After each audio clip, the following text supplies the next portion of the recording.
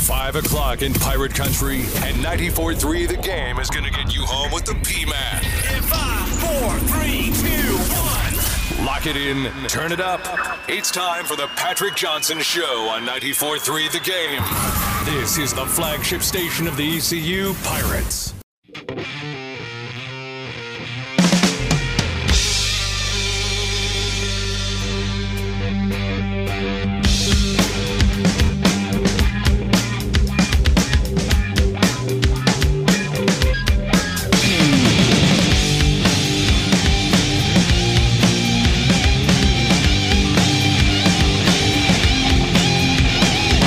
Another one of those full days here on the Patrick Johnson Show. It's the Friday Feel-Good edition to get you to the weekend version here, as it is the final Friday entering a weekend without ECU football for the next few weeks, as we're a week away tomorrow from our season premiere of the Pirate Game Day Countdown, 9 a.m. right here on 94.3 The Game. We'll have our entire crew back, yours truly, along with the great Terrence Copper, who was sensational on yesterday's show. Also, Big E, Eric Graham, Trent McGee. If you missed yesterday's program or any of our programs, go to 94.3 The Game, the brand new website, 94.3thegame.com, to pick up the podcast, the pod of any of those shows. Got some more stuff coming to that destination and that piece of real estate soon. Today on the big program, our Pirate Report will have comments from Coach Houston's post-practice presser via Zoom yesterday, so stand by for that.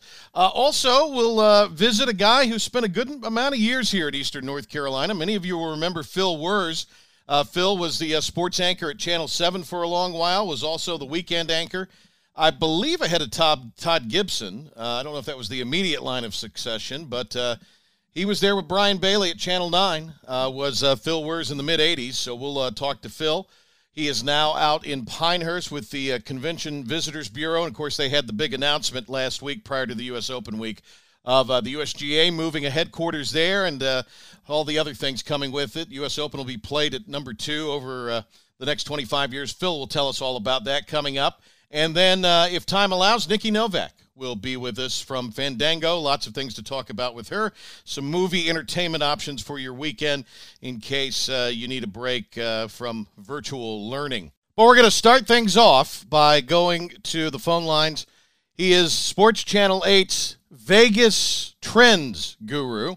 Sportschannel 8, the radio show over in Raleigh on 99.9 The Fan. 10 to noon. Great listen online here in the Eastern Carolina market. Love those guys. And Josh Goodson, pride and joy of LaGrange, North Carolina, joins us here on the Patrick Johnson Show to talk, for entertainment purposes only, some of the Vegas trends for the weekend games. Josh, how are you? Doing good, P-Man. How you doing, sir? Doing well, buddy. This state weight game's gotten a little intriguing as far as line movement. Yeah. I mean, guys, 10 years. So, like 10 years ago, Yeah. let's say 10 years ago, or in the 90s and early 2000s, if NC State was a 1 or 2 point favorite versus Wake Forest, you would have to think immediately, well, NC State's probably about to fire their coach, because if they're that close to Wake Forest, something is terribly gone wrong, right? That's kind of the general sense of how that has gone. But no, I mean, Dave Clawson's had it going over there in Wake Forest for a few years. NC State has not played yet. They had some COVID issues to start out the season. This will be their first game. We all know about last year. NC State had a ton of injuries. They had coordinator issues. They had quarterback issues. Everything that could go wrong kind of went wrong. And so this game has landed, and I just looked at it. It's been around NC State -2, -2.5 the entire week. There's some Wake money coming in, and there's a lot of people nationally who look at this matchup and think Wake Forest should be favored in this game. Yeah. So NC State, as a favorite under Dave Doran, the last 30 times, they've won 23 games. So it's not as if they're not losing a lot of games that they're favored in. Wake Forest comes in, like I said, they're without Sage Surratt, who was supposed to be playing this year. They don't have Jamie Newman. They're not the Wake Forest of last year. They're not the Wake Forest of last year by no means. But I don't know. I think NC State has a lot to prove after last year. And I almost think it's a must-win for Dave Doeren, in my opinion, because you look at the rest of their schedule, not daunting. There's no Clemson, there's no Notre Dame. But if you don't win this game, if you cannot beat Wake Forest this year at home, what makes you believe you can win any other game the rest of the season, right? So I'm thinking NC State shows up, run the ball a lot, healthy, has something to prove, and I would take NC State on that -2 number if I had to play that game. Isn't that basically a pick'em though? When you get inside of 3 and you're the home team. Absolutely, 100% is that, and there's so many intangibles this year as far as what are people going to do. There's no fans going to be in the stands again here at NC State. But no, you're exactly right. Wait a minute, but Josh, there usually isn't after halftime anyway, right? Well, so maybe the team will be used to it, right? Maybe they'll be used to having no juice in the stand, like they're used to. But no, you're right. Usually, if it's a 2 or 3 point, and the home team's a 2 or 3 point favorite, that's usually contributing for the home field advantage, which there's not going to be any home field advantage per se. But I think there's more into this game than Dave Doeren has a lot to prove after last year. There was a lot of naysayers that think that he might not be the guy for the job. And like I said, if you cannot win at home as a small favorite against Wake Forest, then you have a lot of issues going on. And because of that, I think he's going to have them ready to play. And I would take NC State -2. All right, they're playing in prime time, so we know that 2020 is a wacky year, right? Because this is usually nooner written all over it, right? I am so upset. I would be at this game, obviously, if there were fans there. You would be there now. You'd be there right this very moment, starting your tailgate. I'd be there now, but Patrick, tomorrow, I believe the weather tomorrow, 65 degrees. Wow. Night game, September. You could not ask for better tailgating and better football viewing conditions in September. Like you said, if they were playing this year and there were fans in the stands, guarantee you the weather tomorrow would be 155 degrees with no wind and 1,000% humidity for this game. So, no, there's a lot of weird and wacky stuff going on in this game. I'm excited to see what happens. We've got with us Josh Goodson. Vegas Trends. He's all about it with Sportschannel 8 joining us here on the Patrick Johnson Show. We've got Boston College at Duke at noon. That game will be heard on our sister station, 103.7 WTIB, with an 11 o'clock airtime, and then the kickoff is a nooner. Are you taking, do you like the Fighting Cutcliffes in this, or BC, who I believe is playing their first game this year? I do like Duke in this position. It's hard to take a lot from week one, but if you watch that Duke Notre Dame game, I thought Duke looked good last week. I thought they've got some potential. It was one of those situations where Duke, if you look at that final score, you're probably automatically going to say, wow, Notre Dame must not have played well, or obviously they didn't show up, they didn't care about this game. But if you actually watched the game, which I watched the majority of that, a lot of it was just Duke dictating the game. I mean, I believe Notre Dame wasn't necessarily sloppy by any means. It's just, I think Duke has a really good defense. I think Chase Bryce showed enough on offense that they're going to be capable this year. Boston College hasn't played yet, have a new coach coming in. I believe it's a coordinator from Ohio State, their new coach. Duke is a 6-point favorite. Boston, and the total in this game is 52. Surprisingly, we would always think that Duke as a favorite per se, Duke as a small favorite or an underdog under Cutcliffe has generally been a good thing. It has been a good thing for bettors, right? There's usually an easy bet. Mm-hmm. But as a favorite, Duke has not been very good against the spread. I believe in their last 7 times that they've been a favorite and a favorite of 6 points or less, Duke's only won 2 of those games outright. They've only won 2 of them. They only covered 1 of those games. So the trends would make you think maybe Boston College is the side. But I like what I saw from Duke. I think it's going to be a low-scoring game. I like them to cover. I think they can win something like 20-10. I think their defense is good enough, or 17-10, along those lines. So not only do I like them to cover the 6 points, I actually like the under of 52 in that game as well. Josh, I got a couple other games I want to ask you about. Also at noon tomorrow, out of the American, Houston at Baylor. This was a game that was added onto the schedule because of prior postponements, I believe, for both sides, at least for Houston. What's the line on the Cougars and the Bears? Yeah, the Cougars are going down to Baylor, and they're a 4-point underdog. Baylor's -4. The over-under in that game is 62. And when I look at any time that Baylor's playing and any time that a Dana Holgorsen team's playing, if the total is less than 70, it's an automatic over. I don't care. You could tell me there's going to be 50 inches of rain, 100-mile-per-hour wind, and the worst field conditions you've ever played on. But I'm thinking, who cares? These teams are still going to score, and they're still not going to play any defense. I'm of that. So I would take the over in this game. And Baylor, who knows what they have? Obviously, Matt Rule, their former coaches now with the Panthers. I believe Baylor actually has Larry Fedora's on the staff now. He is. He's calling plays. There. Yeah. Calling plays with the former North Carolina coach. So they've got a lot of stuff going on. But Houston's got a lot to prove, too. They had the weird ending with De'Aaron King and kind of what was going on there last year. I mean, Dana Holgorsen, a lot of people, I still think he's one of the better coaches out there. The last 30 games that Houston's been an underdog, they're actually 21-8-1 against the spread. Wow. So when they're an underdog, they're a good team to take. So I would take Houston +4 in this game. All right, Josh Goodson with us here. Vegas Trends for Sports Channel 8. I want to ask you about UCF, ECU's opponent next weekend, 3:30 tomorrow at Georgia Tech. Georgia Tech in ACC land probably got the biggest win of the weekend. No one thought they were going to go down to Florida State, I included. No one thought they would go down to Florida State, not only keep it, just to keep it close, no one thought they would win.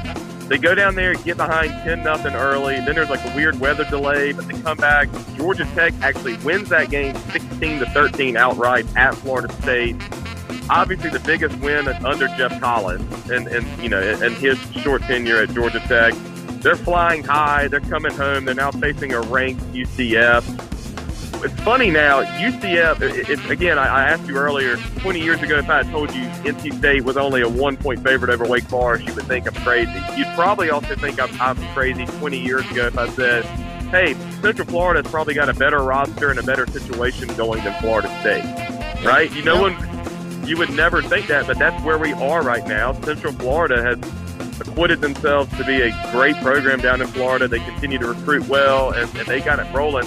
Central Florida is a 7.5-point favorite on the road down at Georgia Tech. I'm all over that. Good Lord. I think that number, and that number I think is 100% built on everyone saw Georgia Tech win last week, and they're thinking, oh, they're going to keep it close again, and it should be good. I go the other way. I think Central Florida still has way too much talent, and there's also the letdown factor of Georgia Tech coming home after that big win. That they're still not there talent-wise. They're still trying to basically overturn a roster or turn over a roster that was built for an option, especially on offense. They're still trying to get through that.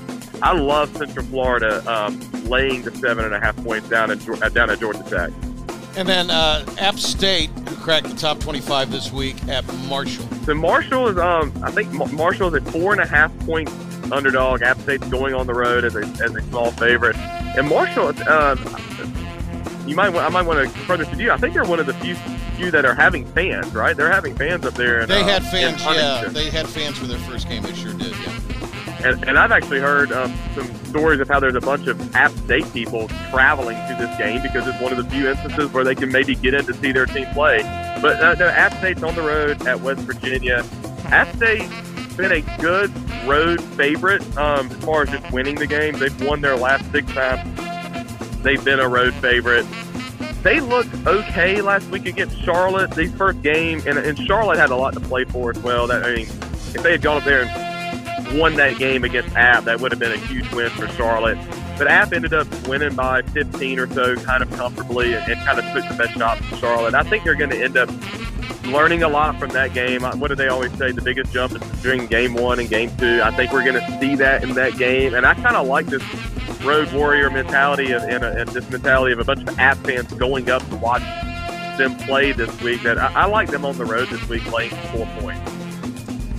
Great stuff, Josh. We appreciate it very much. And Sports Channel 8, at Sports Channel 8, you can check everything out there on Twitter.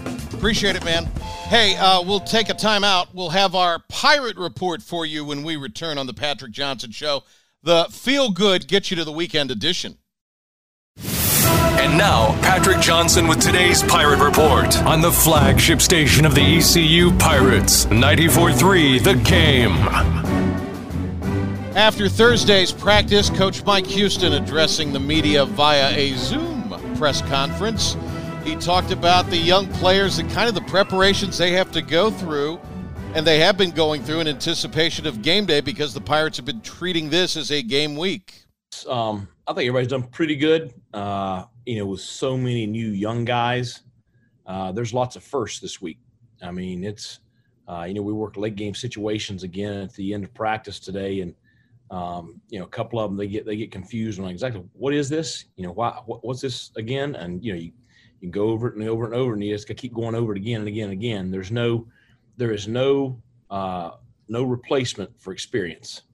Game experience means so much. Coach Houston was also asked about the parents, 50, attending the game a week from Saturday. Have parents miss the first game of their son's career next Saturday. I mean, I'm sure my wife would be the exact same way. I mean, she goes to everything that the kids have, and I just think that's the real tragedy in it all. And it's hard. John Gilbert and I talked a good bit. Using the 50 tickets for the upperclassmen parents. It's hard for me when one player's parents can be there and another player's parents can't, and I just think that's just a tragedy. And so anything that we can do to get all of our families in the stands for our players next week, I would be all for. Let's turn our attention to what's going on the field. Darius Penix came up in a question about running back depth. There's your go-to question, Ben, on the running backs. This is what Mike Houston had to say. Well, Darius has had a great preseason, a better preseason than what he had last year. He's in better shape, had a great attitude, very, very team-oriented attitude. He's doing a lot of stuff for us in a lot of different places. And so we expect him to be a big part of the game plan for game one. Really, really pleased with the competition, the depth in that running back room, and I look forward to seeing those guys in live action. I think you'll see Penix as a short yardage and goal-to-go running back, although he is dropped some LBs and is said to be in a little bit better shape than he was last year. But Penix was really getting things cooking before he suffered that season, or what ultimately was much of his season-costing kind of injury, season-ending injury for all intents and purposes. Pirate Report here on this Friday Patrick Johnson show. The offensive unit as a whole and their progress. That was one of the things that was discussed post-practice Thursday. Our offensive skill kids in general have had a really solid preseason camp. I'm excited to see them play. I know everybody is. It's you don't know until you get out there and play, but and I think that everybody knows the potential that we have on that side of the ball. And so, hopefully we can see that come together next week. And I think if those guys are playing, at their level of potential and gelling and playing together well, I think we've got a chance to be pretty good on that side of the football. As our guy Big E Eric Graham would tell you, it all starts up front. Fernando Fry, likely the center for the Pirates next week, number one on the depth chart. I asked Coach about that. Fernando, you look at him, he's a guy when I got here that, hadn't played, much at all. And really, needed to be developed some more. And that kid, so proud of him just in the way he's developed his body since I got here. He has, solidified himself as a guy that you can depend on. He's a tough, hard-nosed guy. You can get everything that he's got every single snap. He makes so many of our calls, on our front. He's kind of the general of the offensive line right there in the middle. And just really made a nice transition to that center position. So, he's a guy I'm really proud of him. He's really come a long way and a very solid player for us. Speaking of players that are making a transition in a sense, Tajee Hudson from quarterback to wide receiver, an opportunity to get the explosive Hudson onto the field. Tajee missed a little bit of time during camp and came back late last week. And so he's a little bit behind in the quarterback room. So we found him, he was with us on the scout team at the beginning of the week on the offensive scout team. So we stuck him out at wide receiver. Now we all had talked about this possibility, but holy cow. I mean, that kid, you talk about showing your athleticism and playmaking ability.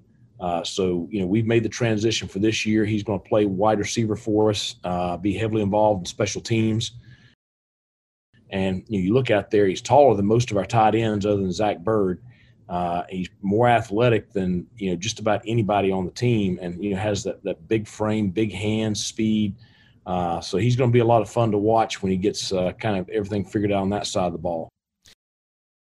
And Coach was asked about what the game day COVID procedures will be, if there's any more clarification on that, because game day is a week from tomorrow. Pregame warm-up will be, kind of the same kind of deal. We'll have we'll be able to dress a few more kids at home than we will be able to on the road. We're going to test all players, all 118, 3 times next week. And so we anticipate all 118 minus the one current positive that we have. We expect all of them to be, on the sideline in some capacity for the game next week. Now, we'll have to have some distancing measures in place. We'll have to have some masks in place for those that aren't playing in the game. But that's kind of what will be with our roster. The sideline will be spread out a little bit more than usual. Obviously, the coaching staff will be in masks. There's so many protocols on how we're going to travel to and from. There'll be a 20-foot barrier around the players inside the bubble. Everybody will, do the rapid return test Friday morning. We won't meet until everything's back, and we're assured that as best as we can that everybody's negative, within our roster before we do any of our meetings and walkthroughs on Friday. There'll be temperature checks and screenings on game day morning. And that'll have to happen early. 8 o'clock pregame meal with a 12 o'clock kickoff. So it's going to be a lot of new things. That's today's Pirate Report here on the flagship station of the Pirates, 94.3 The Game. You're tuned to the Patrick Johnson Show. Phil Wurz, you might remember that name. Phil was a sports anchor for Channel 7 back in the 1990s, was in the market in the mid-'80s with Channel 9. He is now out in Pinehurst, and he is the head of their Convention Visitors Bureau. Big announcement last week with the USGA and Pinehurst. We'll get to that in our next segment here on the Patrick Johnson Show. Ben Byram is standing by. He'll tell you about everything going on in the world of sports and also run down some of the college football matchups for the weekend. Ben? Thanks, Patrick. Ben Byram here for your 94th of the Game Sports Update. ECU, UNC, and NC State have announced that parents will be allowed in the stands for their upcoming football games. According to the universities, 350 people will be allowed to attend the games. NC State has specifically designated 250 tickets to their players' families, which would equate to 2 tickets for each player, allowing the additional 100 to be awarded to family members of Wolfpack opponents, Wake Forest's players. Meanwhile, plenty of exciting matchups scheduled for this weekend. It all kicks off tonight at 7:30 between Campbell and Coastal Carolina. Coastal Carolina are the heavy favorites by 24.5 points. Tomorrow at noon, the action continues as American Conference member Tulsa travel to Oklahoma State. Kickoff for that game is scheduled for noon. The Golden Hurricane are the 20.5-point underdogs. Another American Conference member and 13th-ranked Cincinnati will battle Austin Peay at noon. Bearcats are favored of the Governors by 21.5 points. Meanwhile, must-watch in the American Conference between 2 bowl teams as Navy will battle Tulane. The Admirals are the underdogs by a touchdown. Future Pirate opponent Georgia State will host the 19th-ranked Louisiana Lafayette Raging Cajuns. Georgia State is the 17-point underdogs in that game. Duke hosts Boston College. The Blue Devils are favored by 4.5 points. At 2:30, American Conference member USF will travel to Notre Dame. The Bulls are the overwhelming 24.5-point underdogs. At 3:30, 14th-ranked UCF will travel to Georgia Tech. The Knights are favored by 8 points. Marshall hosts 23rd-ranked App State. The Thundering Herd are only 4.5-point underdogs. At 6, conference member SMU travels to North Texas. The Mustangs are 2-touchdown favorites, and to wrap it up at 8 o'clock, an in-state matchup kicks off between NC State and Wake Forest. Vegas thinks that one's going to be really close, as the Demon Deacons are only 1.5-point underdogs. If you're a 94 through the Game Sports Update, I'm Ben Byram. When we return, Phil Wurz joins the P-Man talking the PGA's decision to add another headquarters in Pinehurst after this quick timeout.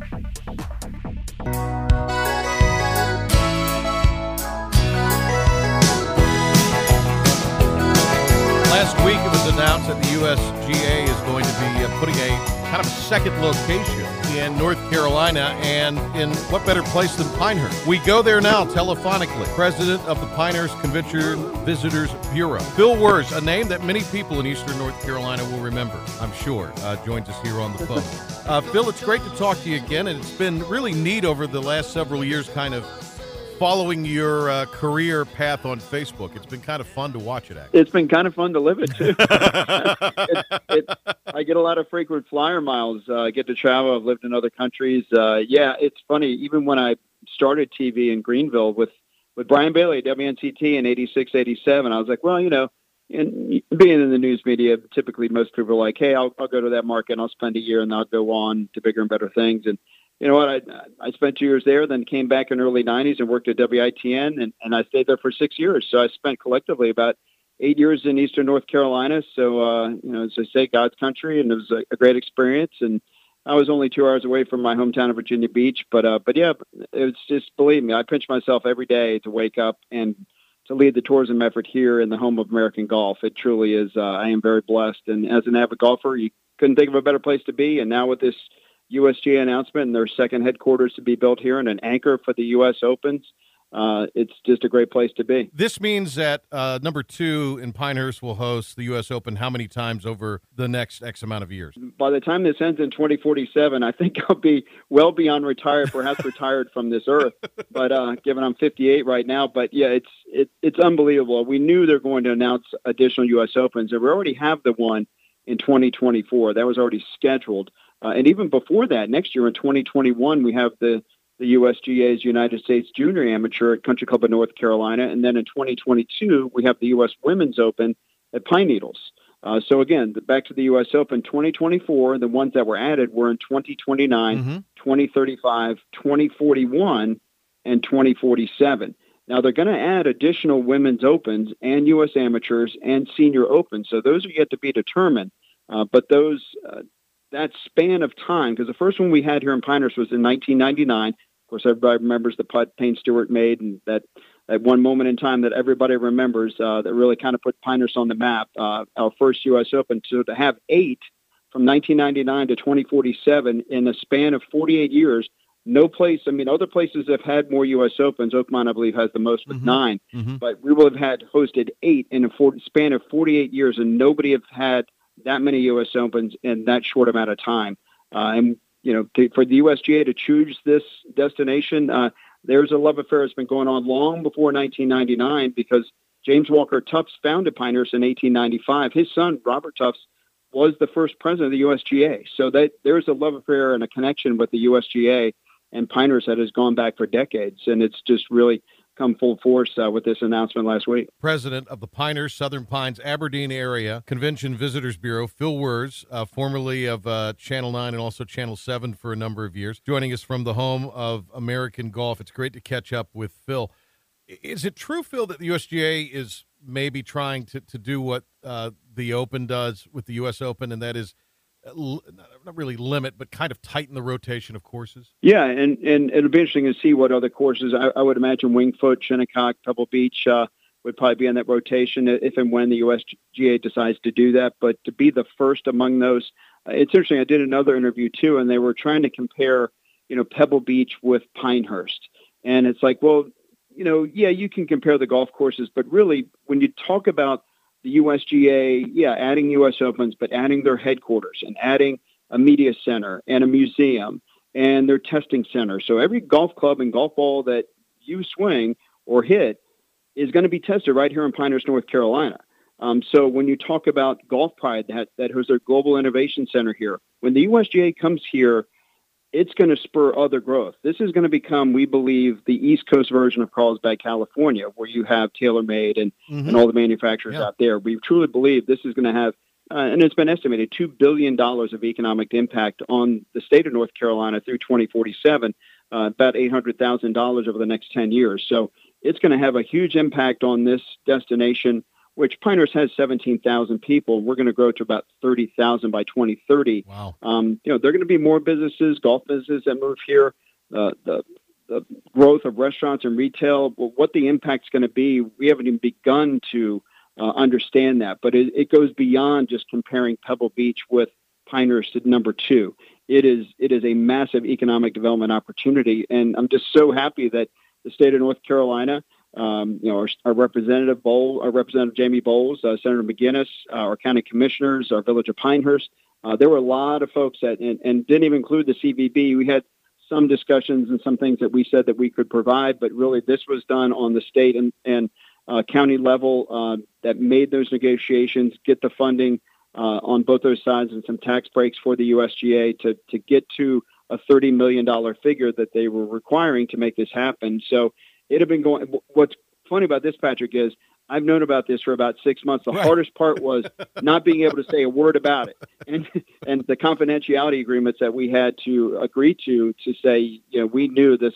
We were sitting on this massive decision, and so my phone was blowing up the week before, going, "Hey, we're hearing this, we're hearing that." Right. And I just, when I saw Tom Pashley, the president of Pinehurst Resort, when it finally cap was out of the bag, I said, "You know what? The best part of this is we can actually talk about it." And man, it's been, in fact, the USGA said a report last week that said that there were over 1 billion impressions from all the media coverage from that announcement. Wow. So, it was a global, impactful decision in the world of golf and economic development. And doggone it happened right here in Pinehurst, where it's always a beautiful day. No, it's a gorgeous part of the state. My niece was born in Southern Pines, and they lived near there for a little while. So we were, frequently going through that area to visit them. And I mean, it really is a very, it's a beautiful place. One way I'm sure, Phil, that you were able to hold this secret and you just took your mind off things by going to play number 2. It seems like on Facebook, you're on there every weekend. So this is not a bad gig for you.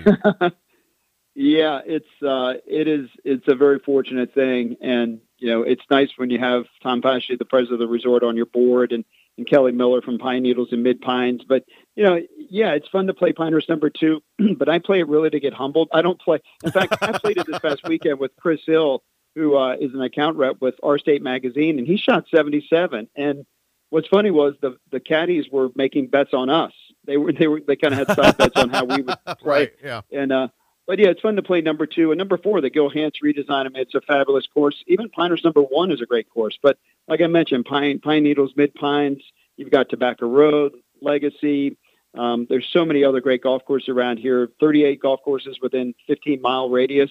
It truly is the home of American golf. And with that announcement, I mean, a nice marketing tagline, home of American golf, and we have that trademarked and we use that. But I mean, after this announcement, we truly are the home of American golf. And it's being able to say that and to live it and to understand that's going to happen to this destination. Oh, we've got Phil Wers with us here, worked for Channel 9, then Channel 7 for years. Let's revisit that part of your career. You mentioned it at the beginning.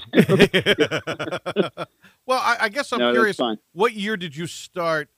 You mentioned this already, but you started at Channel 9 in what year? 1986. And actually the news director was Roy Hardy. You got a huge check then. Well, I will tell you, and I tell people this that call me from the news media that work now. We're back in the day, journalism was journalism, in my opinion. Yeah, it's changed quite a bit. Yeah, but I will tell you that when I had a job in Salisbury, Maryland, and my father passed away, so I came back home to take care of my mom for a while, and then she said, "You know what? It's time for you to go out and find a job." So I got hired, and I will tell you what I made. My first year at that station was $9,848 a year. Wow. So yeah, that's how much I made. And so, that was 1986. So I spent 2 years there, went down to Wilmington, North Carolina, came back. Actually, it's funny, when I got my opportunity at Channel 7, Alan Covey, who was the assignment editor at the time and a great news reporter, loved the military, and I think he's down in Jacksonville right now. I had been in a head-on collision and went through a windshield, and I had a concussion. And the very first tape I sent out, I forget his first name, but his last name was McDaniel, was the news director. And I sent a tape, and Alan Covey saw my tape on Mr. McDaniel's desk and said, "Hey, I know this guy. He's, thank God for Alan. I mean, it changed the course of my career because I worked at ITN for 6 years. But he said, this guy's a pretty decent reporter. We ought to take a look at him." They were going to hire somebody that afternoon. So Mr. McDaniel called me. I rode from Raleigh to Little Washington, did the interview, and thought, okay, I'll spend a year there and I'll be out of here. And spent 6 years there. And loved covering, cover the Pirates, and Steve Logan was there. Man, what a great interview he was. I mean, he told it like it was, and we loved talking to him. And, they actually had pretty decent sports program at that time, and it was fun covering the Kinston Indians. And I remember the Indians, the one year that we covered them, I think they only lost like 15 games. I mean, they were insanely good and had, I think Manny Ramirez was on that team, Julian Tavares, Einar Diaz. I mean, guys that played for the Cleveland Indians. And Pete Rose Jr., I'll never forget, I went to go do an interview with Julian Tavares, and Einar Diaz were roommates in Kinston. And so I was told they lived in this particular apartment in Kinston, and neither of these guys barely spoke English. So I went to their door, thinking it was their apartment, but it was Pete Rose Jr.'s. And so I knocked on the door a few times, and finally I thought, Julian or Einar would come to the door, but it was Pete. So he answers the door, and then we had to been 100 beer cans on the floor all across the living room from the previous night's game, I would say, afterward. And so he kind of pointed me down a couple of doors down to where I should have been, and then I think he went back to sleep. But it was so much fun covering that team, and they were so good, and minor league baseball, and it was just such a cool time, and covering high school football games and trying to cover 3 games in one night and doing 100 miles an hour between them, and to try to get the highlights back on. Years down the road, you're thinking, what was I doing? And then covering hurricanes and standing out there like an idiot, and you're trying to getting pummeled by a hurricane, trying to get video, and you're like, you put your life in danger, and it's like, did I really do that? But that's what you did. You had a passion for it, and we wanted to be the first one on the air with it, just like people are today. So it was great times, great part of my life, and I'll never forget living in Greenville, and those are good times of my life. It's great to talk to you, and I'm going to be the guy that tells you I watched you growing up, but I did. So I always enjoyed your work. So it's been nice to sort of reconnect on social media, and again, just watch the cool life. When I grow up, I want to be Phil Wurz, because what a great life. Oh, geez. Yeah. where did your life go wrong? Well, I'm flattered, but that's a whole show in itself too, Phil.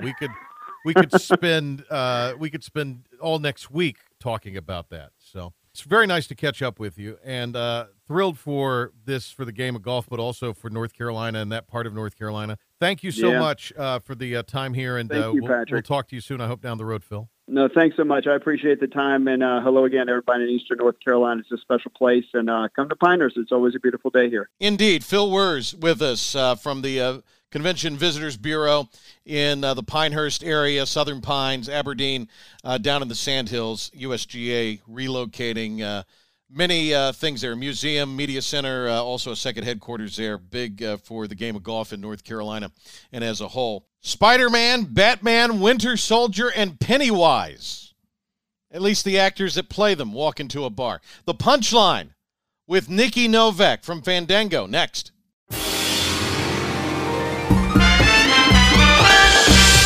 All right, Fandango's Nikki Novak joins us here as we wrap up things on a Friday. We're talking movies. We're talking streaming TV shows. Nikki Novak, what is new? You really love lingering on that music. I love it. It's the magic of radio. It's production value. You will not... I know you're on the Today Show. I know you're on the entertainment magazines. You'll find nothing on the level of the production value of this fine show. Yes. Does Marvel call you for secrets about how to sort of up the production value of their superhero movies? How did you know? Kevin Feige calling. Yes, exactly. I've put his call on hold to talk to you, actually. So. Of course. Yeah. But of course. All right. Because I have the inside scoop. You do. Nikki Novak from Fandango. Let's just run down the list here. We'll see where we get. Let's see how far we get. We're not quite in the 2-minute drill, but we won't dilly-dally any longer. All right.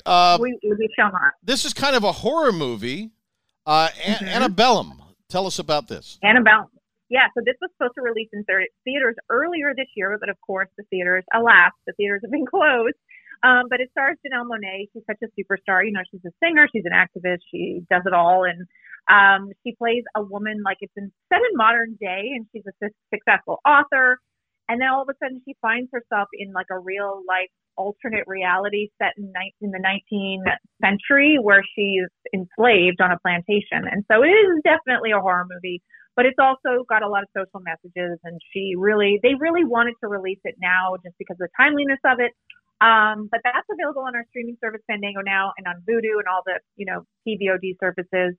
But yeah, it was supposed to be released in theaters, and now it's available to watch at home. So it's, fall, we get a lot of these horror movies, and this is kind of one of the bigger casts and better ones, I would say. So, definitely fun. It's definitely fun to kind of curl up in the couch, with a blankie at this time of year and freak yourself out. So there's that.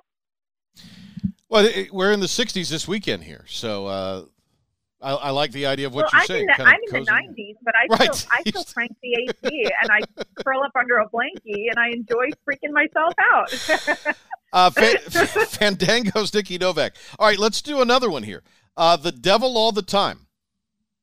Yeah, so this is kind of crazy because you have Tom Holland, who plays Spider-Man. You have Robert Pattinson, who is currently playing the Batman.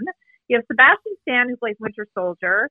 And then you have Bill Skarsgård, who's Pennywise the Clown in the It movies, the scary clown. Right. All in the same movie. And none of them are wearing tights, and none of them are wearing costumes or capes. It's a drama. It's on Netflix. And it's a really dark movie. It's a really kind of like a set in post-war times. It's like a multi-generational story. It centers around Tom Holland's character. And, he comes from a very, twisted kind of family upbringing, and then it follows him. And is he going to repeat a generational problem, or is he going to change his life? And I will say, like, he and Robert Pattinson, if you wanted to see Spider-Man and Batman go to toe-to-toe, they do go toe-to-toe, just not, like I said, not in their capes. And it's cool because Robert Pattinson has a American Southern accent in this, and he never told the director ahead of time, like, what the accent was going to sound like. He asked to hear it, and he was like, nope, I'm working on it, and then showed up with this wild voice, like it's like a high pitched, very nasally. It's hilarious. Like, honestly, he stole the movie, just his accent. So there's that. Yeah, it's like I said, it's on Netflix.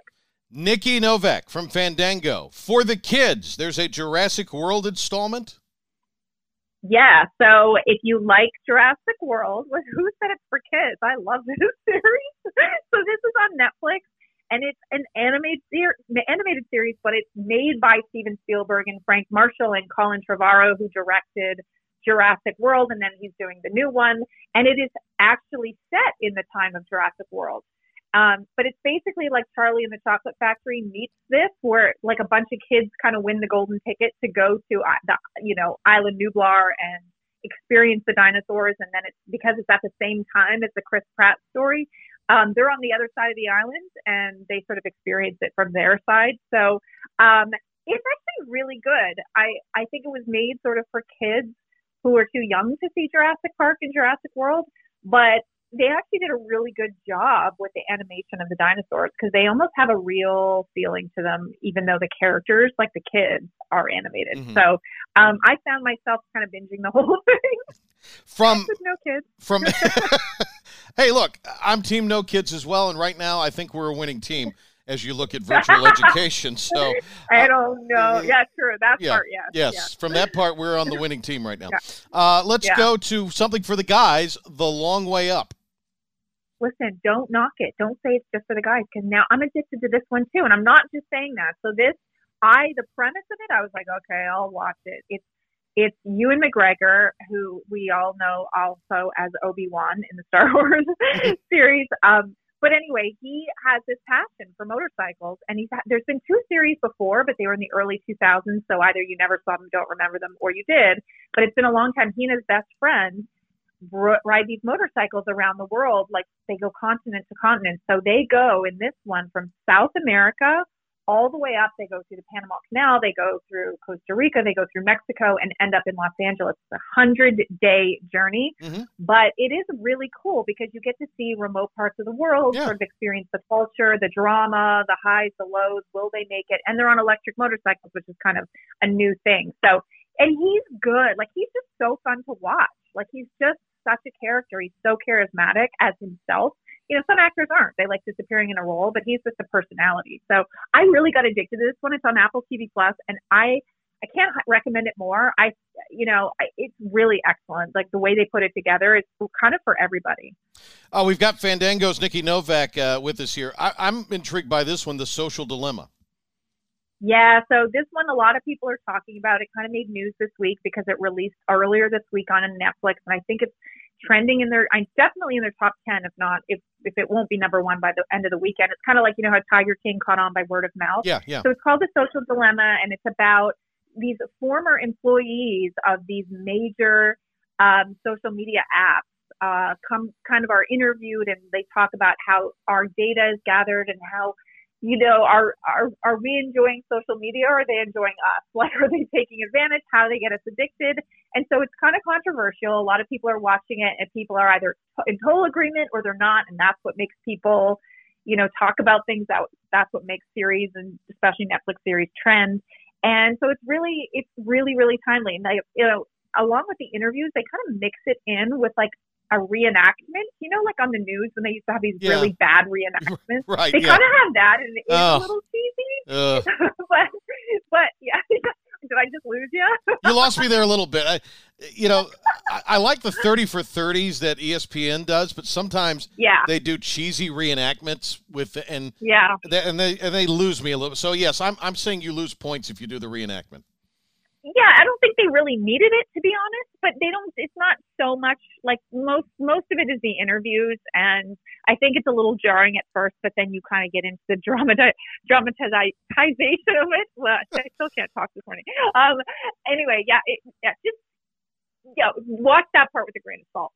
I will say, but it's like I said, kind of talked about right now, and it gives you a really good insight into these social media apps and kind of like, how they're working and how they're gathering data and all that kind of thing. And probably I think we all know a little bit about it and how we all get addicted to our phones, but this takes it to another level.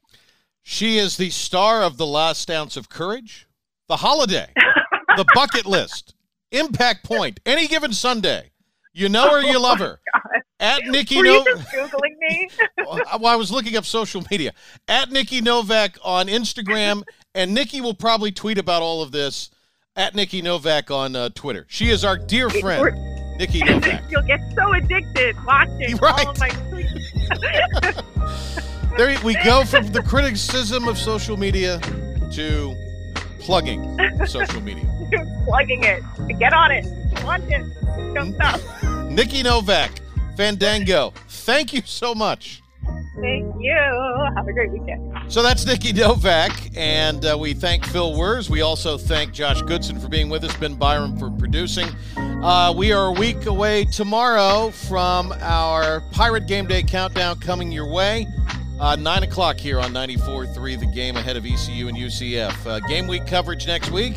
We'll have it all for you. Jim Zoki joins us Monday to recap the Panthers and the Bucks. Also on Monday, Mike Houston's show will be on at 6 o'clock here on 94.3 The Game. In addition, make sure that you tune in Tuesday. We'll have Coach Houston returning for our exclusive one-on-one interview with him during game weeks during the football season. So all of that coming your way next week. Have a great weekend. See you Monday on The PJ Show.